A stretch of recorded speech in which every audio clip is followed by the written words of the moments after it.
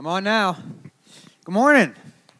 It's good to see everybody here. Man, I'm excited for today. Today we begin a new series, but today is also Baptism Sunday. This is one of the highlights of our year. It's so much fun to gather together and celebrate people going all in with Jesus. And so I just am excited to experience this. I've had the privilege of baptizing many of our people and seeing them grow in their relationship with Christ, and there's nothing better in ministry than a day like today. Again, there are directions just outside the door for you, so please plan to come. We invite everybody here to come, and if you're watching in cyberspace because you didn't make it to church today, then come and be a part. If you need to get a hold of us, we'll get you directions. Check us out on Facebook, whatever we need to do, and we'll get you there. Today we're starting a new series called Foundations. In Hebrews chapter 5, the writer of Hebrews, on the inspiration of the Holy Spirit, begins to address the Christians in his day that he was communicating with, talking to. And the Christians in this book of Hebrews that he's writing to were not new believers, they were longtime believers. They were seasoned believers. And in Hebrews chapter 5, the writer of Hebrews, and we refer to him as that because we're not quite sure who wrote the book. Some say Paul, some say somebody else.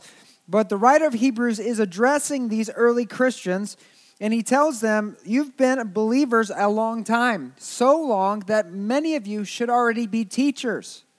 That many of you should be seasoned in your relationship with God, mature in your relationship with God to the point that you are teaching other people. You should no longer be acting like students who don't know what you believe, don't know what you're doing, aren't sure about this walk of faith. You should be mentoring other people, discipling other people at this point in your Christian life. But they weren't teachers yet. They weren't there.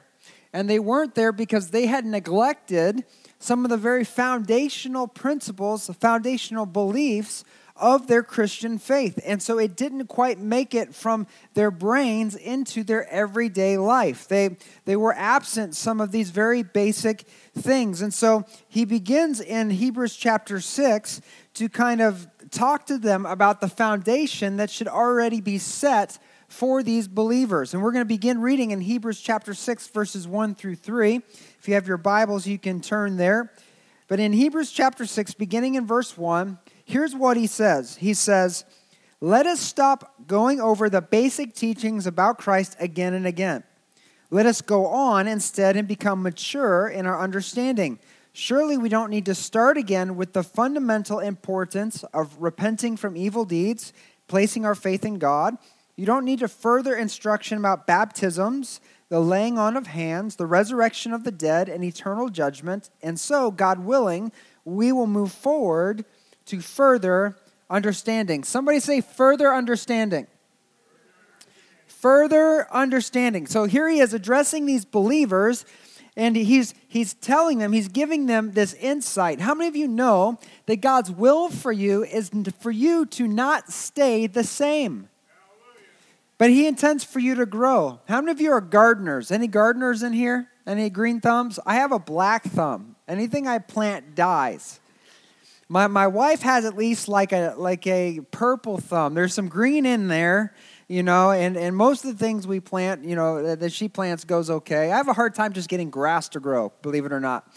But if you think about planting a garden or planting grass, imagine if you prepared the soil, you threw the seed down, and you watered it and watered it and watered it, and nothing happened. You would think something was wrong, right? Well, the same is true for our spiritual lives. How many times do you get watered by the Word, watered by the Holy Spirit, and oftentimes nothing grows out of that? There is an expectation, but also a desire of the Father's heart is that you would receive further understanding, which means you continue to grow and mature in your faith to the point that you get to the place where you're no longer the student, but the teacher. Where you come to be encouraged, but you go out to make disciples. Where it's not just the pastor's job to win them, to teach them, to groom them, and to grow them. It's your job to teach them, to groom them, and to grow them, and gather them so that we can all encourage one another. There is a process, a plan that God intended for us. And here in the book of Hebrews, he addresses some very basic fundamentals of the Christian faith, a common foundation, or what should be common knowledge to every believer. And we recognize here at Vertical Life Church that everybody here is on a different place in their spiritual journey. Some of you have been believers for a very long time. I'm 37 years old. I've been a Christian since I was 4.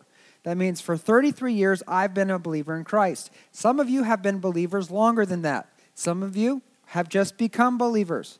Some of you had a relationship with God and you walked away and you're just now finding your way back. We're all on a different place in our spiritual journey.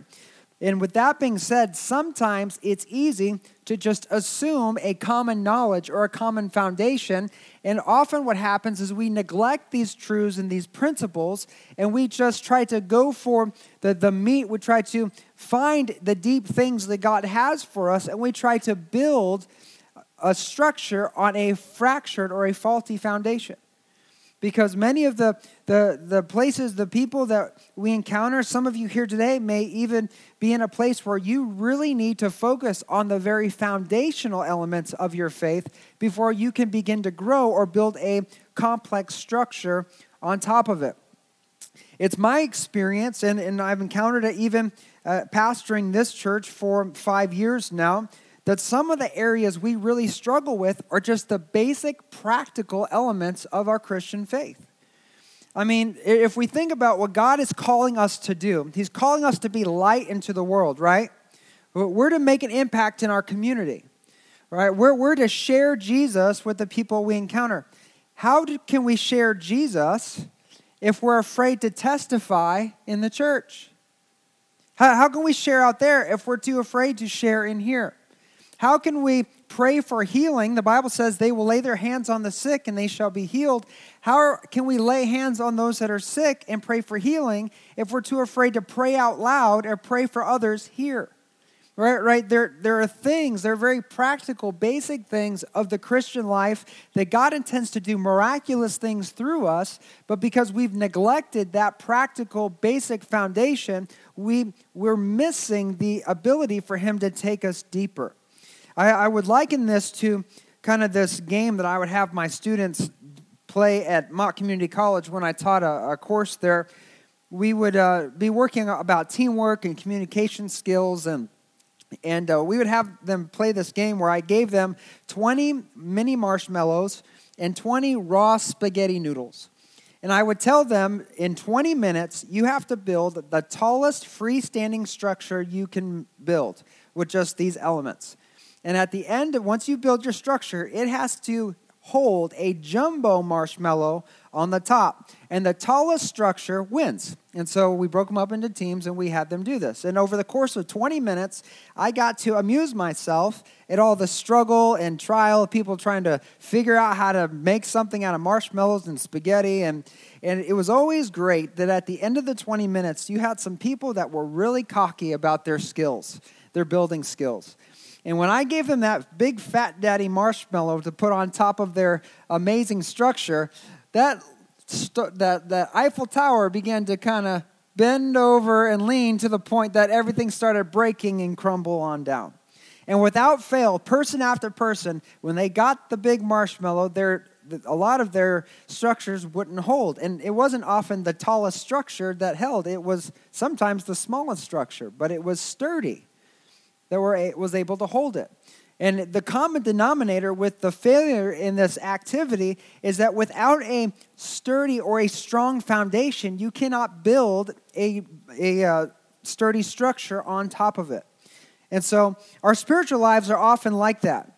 And we try to go for the deep things and try to understand. I mean, there are popular subjects in the Bible like Revelation, end times revelation, and what's going to happen when Jesus comes back, and the rapture of the church, and all the different views. And that fascinates people, and we invest ourselves in that. But how does that help us live a God-glorifying life in the now? Right? We like these big concepts, but we miss on the things that God wants to do to bring our lives into agreement with His will for us and thus use us in a powerful way. So when our foundation gets neglected, it makes it hard to move forward. But in Hebrews chapter 6, verses 9 through 12, here's what the writer of Hebrews says to this body of believers that should be further along than what they are. Beginning in verse 9, he says this, "We are confident that you are meant for better things." Somebody say better things. We are confident that you are meant for better things that come with salvation. For God is not unjust. He will not forget how hard you've worked for him and how you've shown him your love to him by caring for other believers, as you still do. Our great desire is that you'll keep on loving others as long as life lasts in order to make certain that your hope will come true. Then you will not become spiritually dull and indifferent. Say dull and indifferent.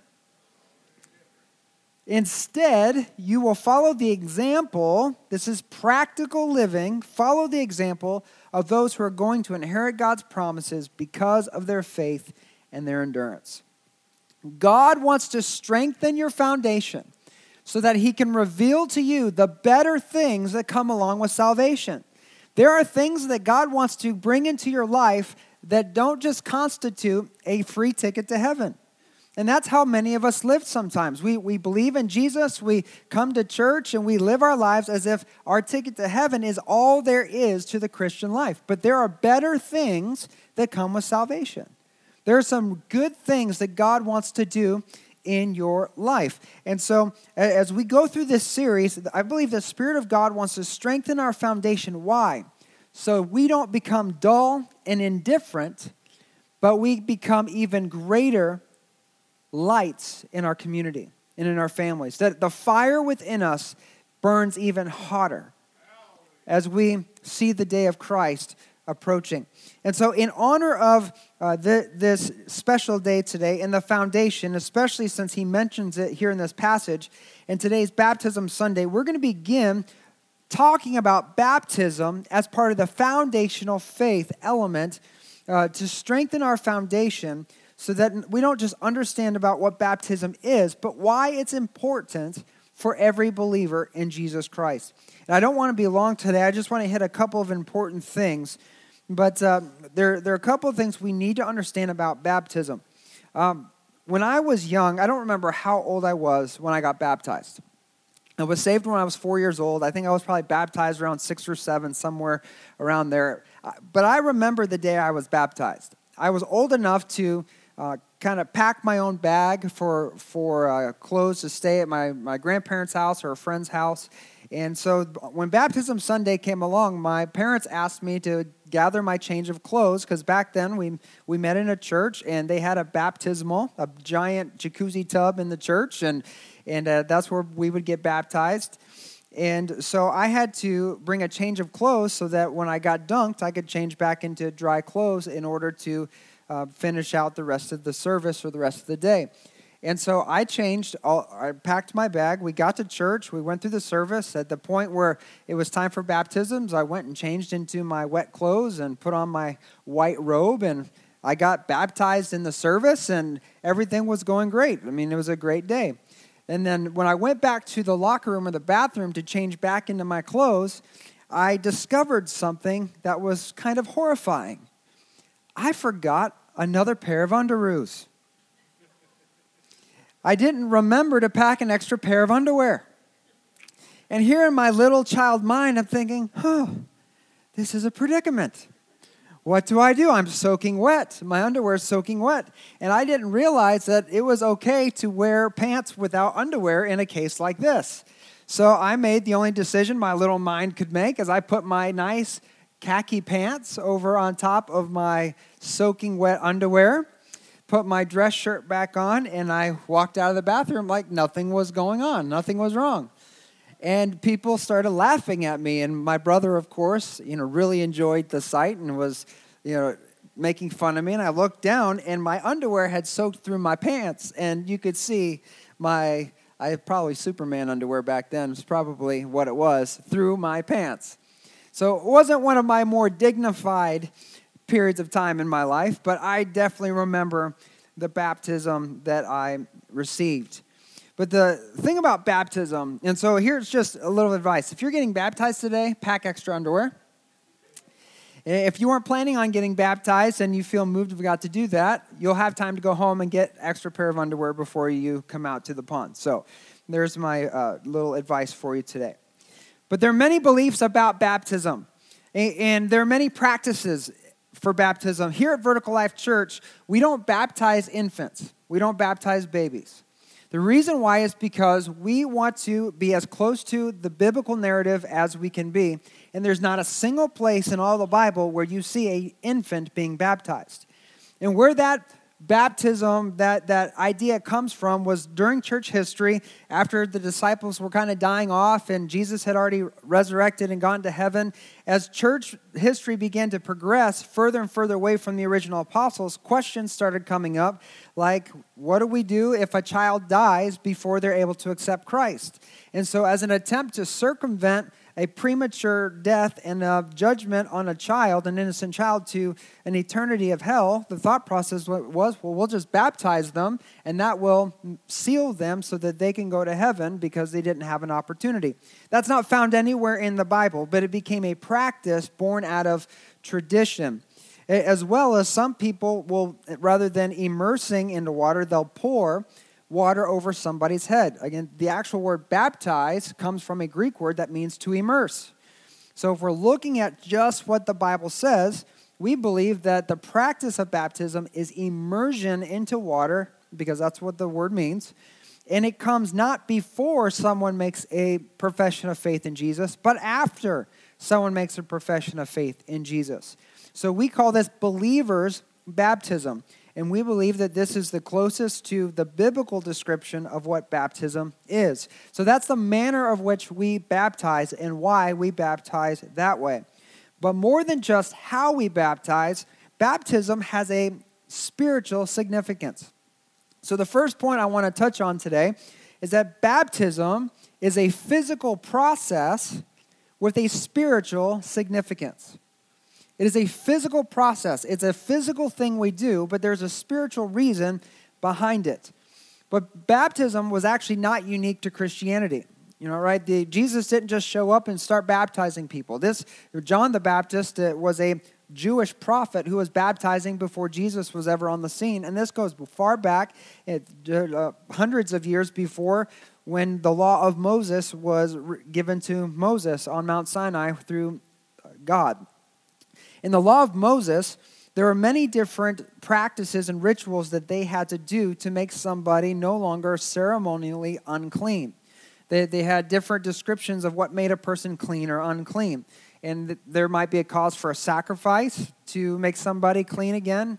And in the case of a leper or somebody with a physical skin condition, not only would a sacrifice have to be offered, but they would also have to go through a ritual of cleaning, which included baptism. And it was pretty awesome. Online, I found an article from the Jewish Theological Seminary that kind of notes on the spiritual significance of what baptism meant to the Jewish mind back when the law was given. But in Hebrews chapter 9 and chapter 10, we read in the Bible that everything God gave Moses and everything we read in the Old Testament was a shadow of or a picture of something to come later. So everything we read about that happens in the Old Testament was a picture of what Jesus would fulfill or institute in the New Testament. And so as we look at baptism in the Old Testament, we can see the spiritual significance of it in the New Testament. The writer, Melissa Crespi from the Jewish Theological Seminary, writes this about the baptism of making a leper clean again from being unclean. She says, it was a detailed ritual involving animal sacrifices, the shaving of body hair, sprinkling of blood and oil, and the immersion of the person in water. At certain points in the purification ritual, the blood and then the oil is placed on the right ear, the thumb of the right hand, and the big toe of the right foot of the person to be purified. The bathing symbolized rebirth and recreation. The experience of illness and recovery made the leper a new person. That is, someone who now looked at life differently. And she comments that she imagined if she survived a life-threatening illness, she would be viewing life very differently and would want a ceremony to mark that positive change in her life. What's interesting about this understanding is she's still looking at the process of baptism through a Jewish mindset, which is where we got the Old Testament, is from the Israelites. And what's cool about this, and what I love seeing here, is you can see the symbolism of salvation and new life all throughout the process that she describes. If we look at the process, which you can research later in Leviticus chapter 14, and if we look at this not as a requirement of the law, but a picture of a future spiritual reality, we see all the elements of becoming born again in this particular passage. Think about this. The leprosy was a horrific illness. Your skin literally just fell off. It died, and your body just falls apart. It's horrific what happens to a person. But every once in a while, somebody would just become healed. They would survive it. They would get through it. They'd be horrifically scarred, but that would no longer be in their body. And in the case of leprosy, once they were healed, they would have to go through the ritual to be determined to be clean. But the leper signifies a person who is hopelessly doomed, because in most cases, leprosy was a death sentence. Unless God intervened and brought healing to the leper, they would eventually die. Just like you and I were dead in our sins. We were dead, hopelessly lost, not able to find salvation or become pure and clean on our own. God had to intervene in our lives in order for us to have a shot at being healed. So thank God he sent Jesus Christ to come and die in our place. Because now those who were hopelessly lost have a chance to be healed. Isaiah 53 says, by his stripes we are healed. So God intervenes in our lives, just like you and I were dead in our sins. God heals the leper, just as Jesus healed us through his death. But then it says the priest would apply blood of the sacrifice. So the sacrifice is given, like Jesus is our sacrifice. And then the blood was applied to the earlobe, to the thumb on the right hand, and to the big toe. It's kind of weird. But if you think about it, the minute we trust in Jesus Christ as our Lord and Savior, his blood is applied to us from head to toe, cleansing us of all sin. So powerful to think about the symbolism that God was communicating long before Jesus ever came. Not only was blood applied to him, but also oil. Oil represents the Holy Spirit. And so oil is placed upon the body, the head, and they're anointed with oil, just like the baptism of the Holy Spirit. And then finally, in this ritual, they were immersed in water. And she says when they come out of the water, they consider themselves recreated or reborn. And all believers, the old is past, all have become new. We've become new what? Creations in Christ Jesus. You've become something entirely new when you trust in Jesus as your Lord and Savior. So this is a beautiful picture of what baptism is. And not only is baptism a picture of redemption, of going from being unclean to clean, but it was also for the believer in Christ a public confession that you are now united with Jesus Christ, that you're giving up your old way of living and going all in with Jesus. It was a public declaration that you were now a child of God. And it also welcomed you into the community of faith, that the body of believers that we call the church. In the Old Testament, whenever the leper was baptized and they became clean, they would then be restored back to the community of the Jewish people. Because as an unclean person, they were kicked out of the city. They weren't even allowed to come around other people. They were completely exiled from the community.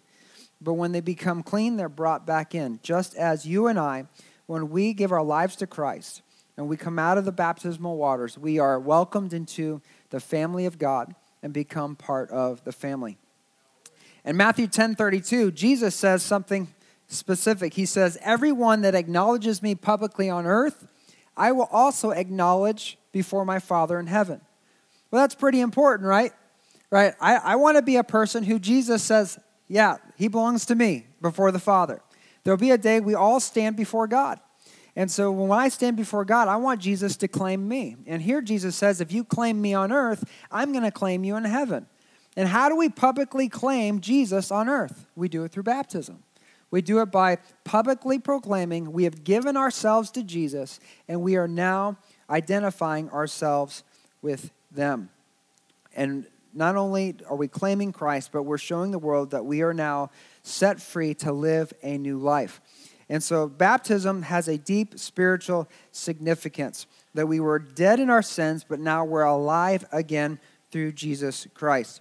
And the sacrifices of the Old Testament, they were temporary. They could only cleanse the outward part of the body. But through Christ and through baptism, we are cleansed both externally and internally, making us completely right with God. Not just temporarily clean, but holistically clean. It's amazing. It's amazing. The second point I want to look at is that baptism also prepares you for the Spirit-filled life. Baptism prepares you to become who God intended for you to be, to reach your fullest potential in Jesus Christ. In Matthew 28, verse 19, this is called the Great Commission. This is the final instructions that Jesus gives his disciples before he ascends to heaven. He says this, "Therefore, go and make disciples of all nations, baptizing them in the name of the Father, the Son, and the Holy Spirit." We have a mission statement here at Vertical Life Church, and it's basically a restatement of this very verse. We say it a little differently. We say it like this, that we exist to engage people where they are and lead them to becoming fully developed followers of Jesus Christ. This is our mission, and it's not just my mission or hopefully through what we do here, it'll just happen. This is each individual person who is a child of God. This is your mission. Your mission is to engage people, lead them to become followers of Christ, and then raise them up as disciples. And here Jesus says, not only do we make disciples, but we baptize them in the name of the Father, the Son, and the Holy Spirit. What I want to point out here is that Jesus gives us 3 names to baptize: Father, Son, and Spirit. There are 3 names, but there is one God. There are also 3 baptisms with one baptism. There are also 3 elements within one baptism. Baptism is not complete. Your baptism isn't complete until you've been baptized in the blood, which happens at salvation. When you're baptized in the water, when you're water baptized, and then when you're baptized in the Spirit, when you're anointed with the power to be the witness of God. In Acts 1:8, Jesus said, "You'll receive power when the Holy Spirit comes upon you, and you'll be my witnesses, telling people about me everywhere in Jerusalem, throughout Judea and Samaria, and to the ends of the earth." You want to know why many people struggle with being a witness for Christ? It's because they don't have the anointing of the Holy Spirit. You might have been a Christian your whole life. You might have been water baptized, but there's an element that you're missing, which is the anointing of the presence of God in your life. Again, I said earlier, I've been a believer almost my whole life. I was baptized when I was a child, but it really wasn't until just a couple of years ago that my entire relationship with Christ changed. It flipped on its head.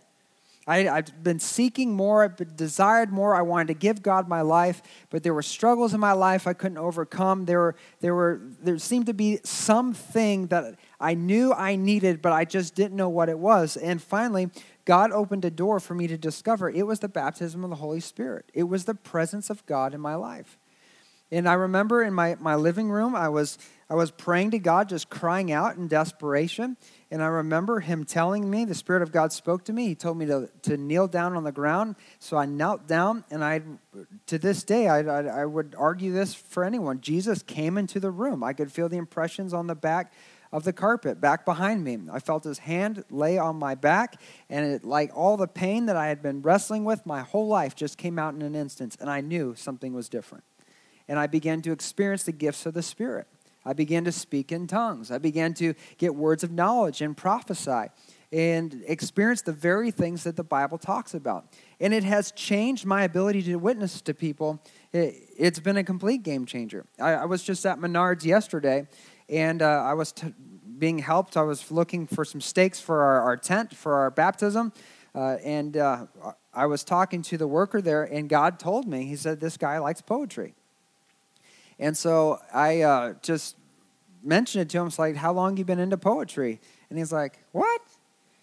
And granted, this is a black dude in Clio at Menards, and I was like, yeah, how long have you liked poetry? And he's like, dude, I do spoken word, which is like poetry, and I do music and stuff. It's like, how'd you know I like poetry? Like that. And it's like, God told me. He's like, man, that's freaking me out, you know. And I said, and he was also telling me you have issues with your knees. And he's like, how did you know that? And he said, I busted my right knee doing something stupid, but my left knee has been bothered me. And I had an opportunity to just sit there and pray for his knees, pray to be healed, and just minister to him. And he was a believer, but this is just things that are happening on a regular basis. This is a normal Christian life. When you hear from God and step out, you see miracles happen. He works and speaks and moves. This should be normal for every person. It's not just for the pastor or select individuals.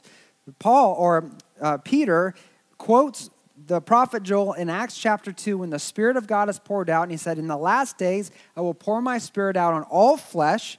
Your sons and daughters will prophesy. Your young men and old men, maids and maidservants alike will prophesy. They'll see visions and they'll dream dreams.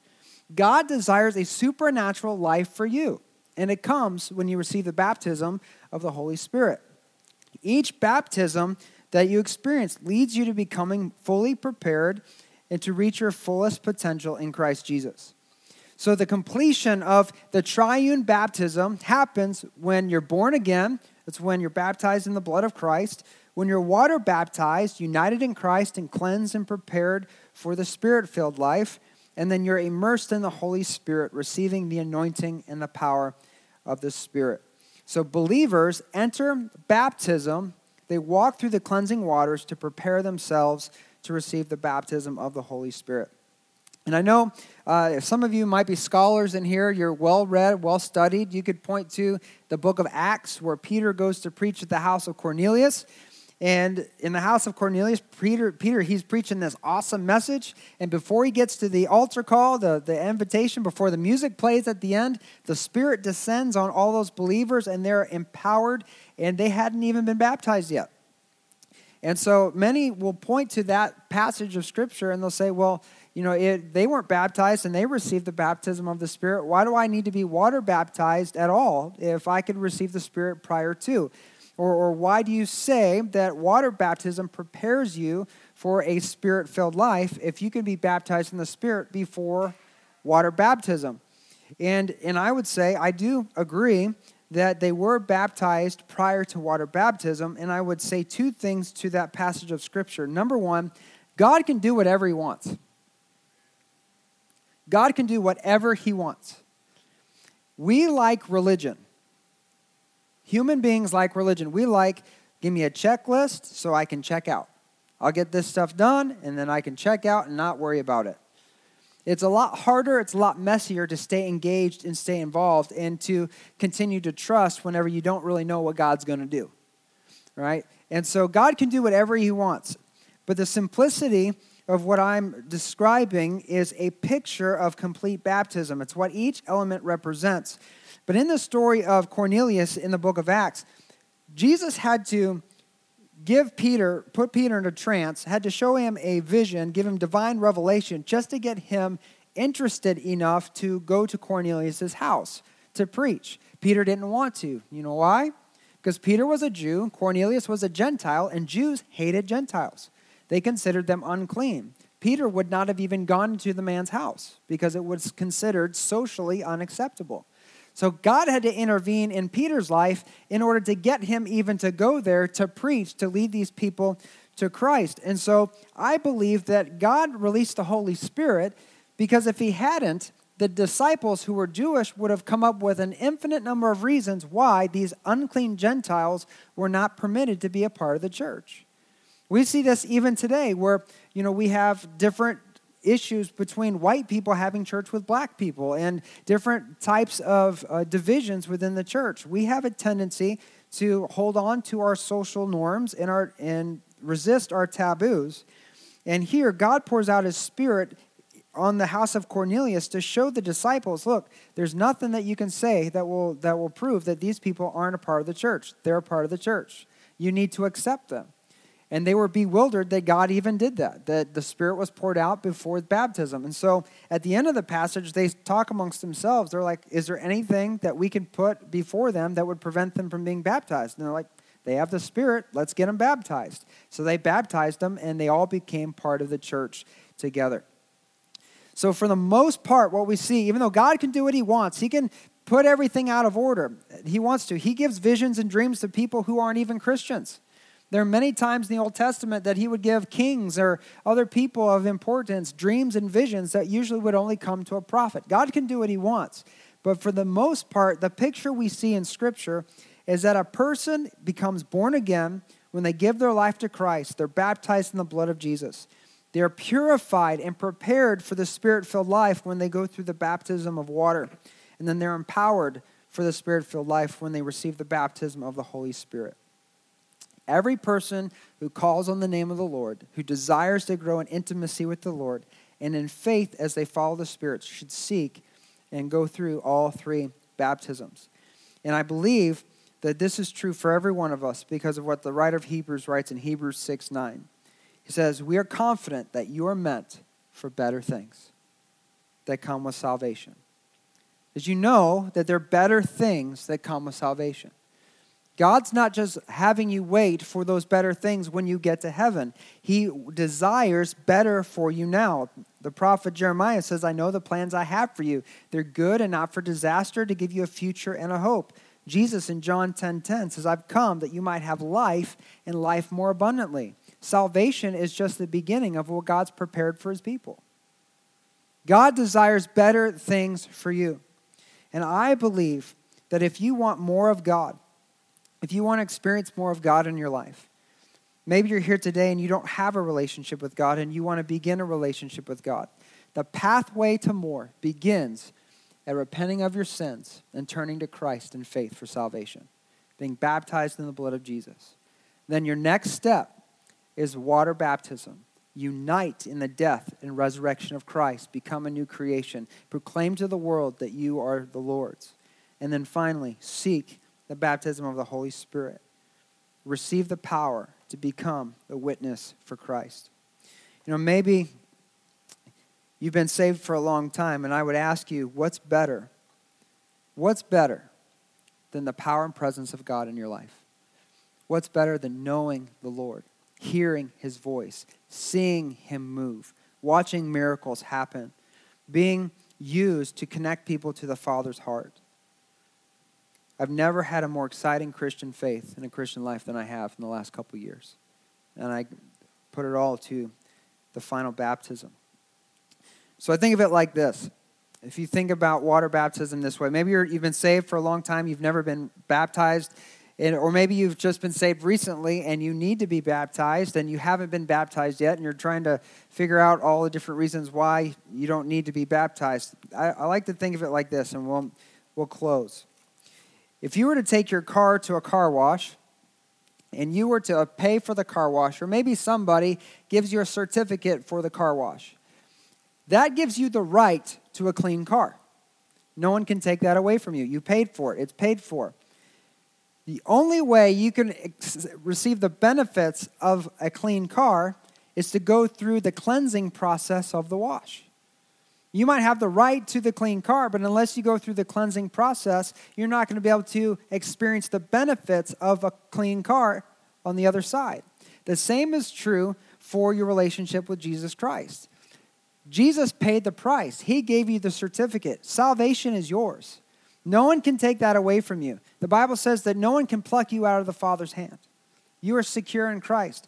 But if you want to enjoy the benefits of that relationship here on the earth, you got to go through the cleansing process. You got to take the next step and go through the water, the baptismal waters. And then take the step after that. Seek the presence of the Holy Spirit. When your baptism is complete, you'll have everything you need to live the overcoming life and to become everything God intended for you to be. And imagine the miracles that would happen with a Spirit-filled church, where every person filled with the presence of God is unleashed into the city. Imagine the miracles that could happen in your own relationships, in your own life, when you know God is steering the ship, and it's not just on you and your own power. I believe that God has more for you. And maybe you're here today and you know that you need to be baptized. In just a moment when we pray, we're going to have a time of response and testimony. If God's done something in your life this week you want to share to encourage the church, maybe you need to come forward and pray for something that's on your heart. As we pray, I'm going to invite you to come forward and just let me know. Like, I need to be baptized, and we'll get you on the list. We have 2 that are scheduled to be baptized today. We'll baptize more. We'll baptize as many that needs to. But I pray that you obey what God is putting on your heart. Let's pray. Heavenly Father, we just thank you for this day. I thank you, Lord, for just a celebration of what God is doing or what you're doing in us and what you're doing in the lives of people who call Vertical Life Church home. I pray now, Lord, that you would draw every heart, everyone here that needs to take a next step. Lord, I pray that you'd firm up in our hearts, Lord, this foundational belief, this understanding of what baptism is, that we wouldn't neglect it, that we wouldn't consider it unnecessary for our lives. Jesus, you commanded that we do this, and you did it not to place rules or regulations over us to keep us at a distance, but you did it to draw us close, to prepare us, to equip us for the very life that you've called us to live. God, I know that you have good things for us, and I just pray now in the name of Jesus, Holy Spirit, that you would draw every heart, you begin to work and move. And I pray that you would lay on any heart here today, Lord, any heavy heart that is struggling, that is in need, God, that they would come. And that together, Lord, we would call on heaven to release the power of the Holy Spirit into their lives. We just pray this in Jesus' name.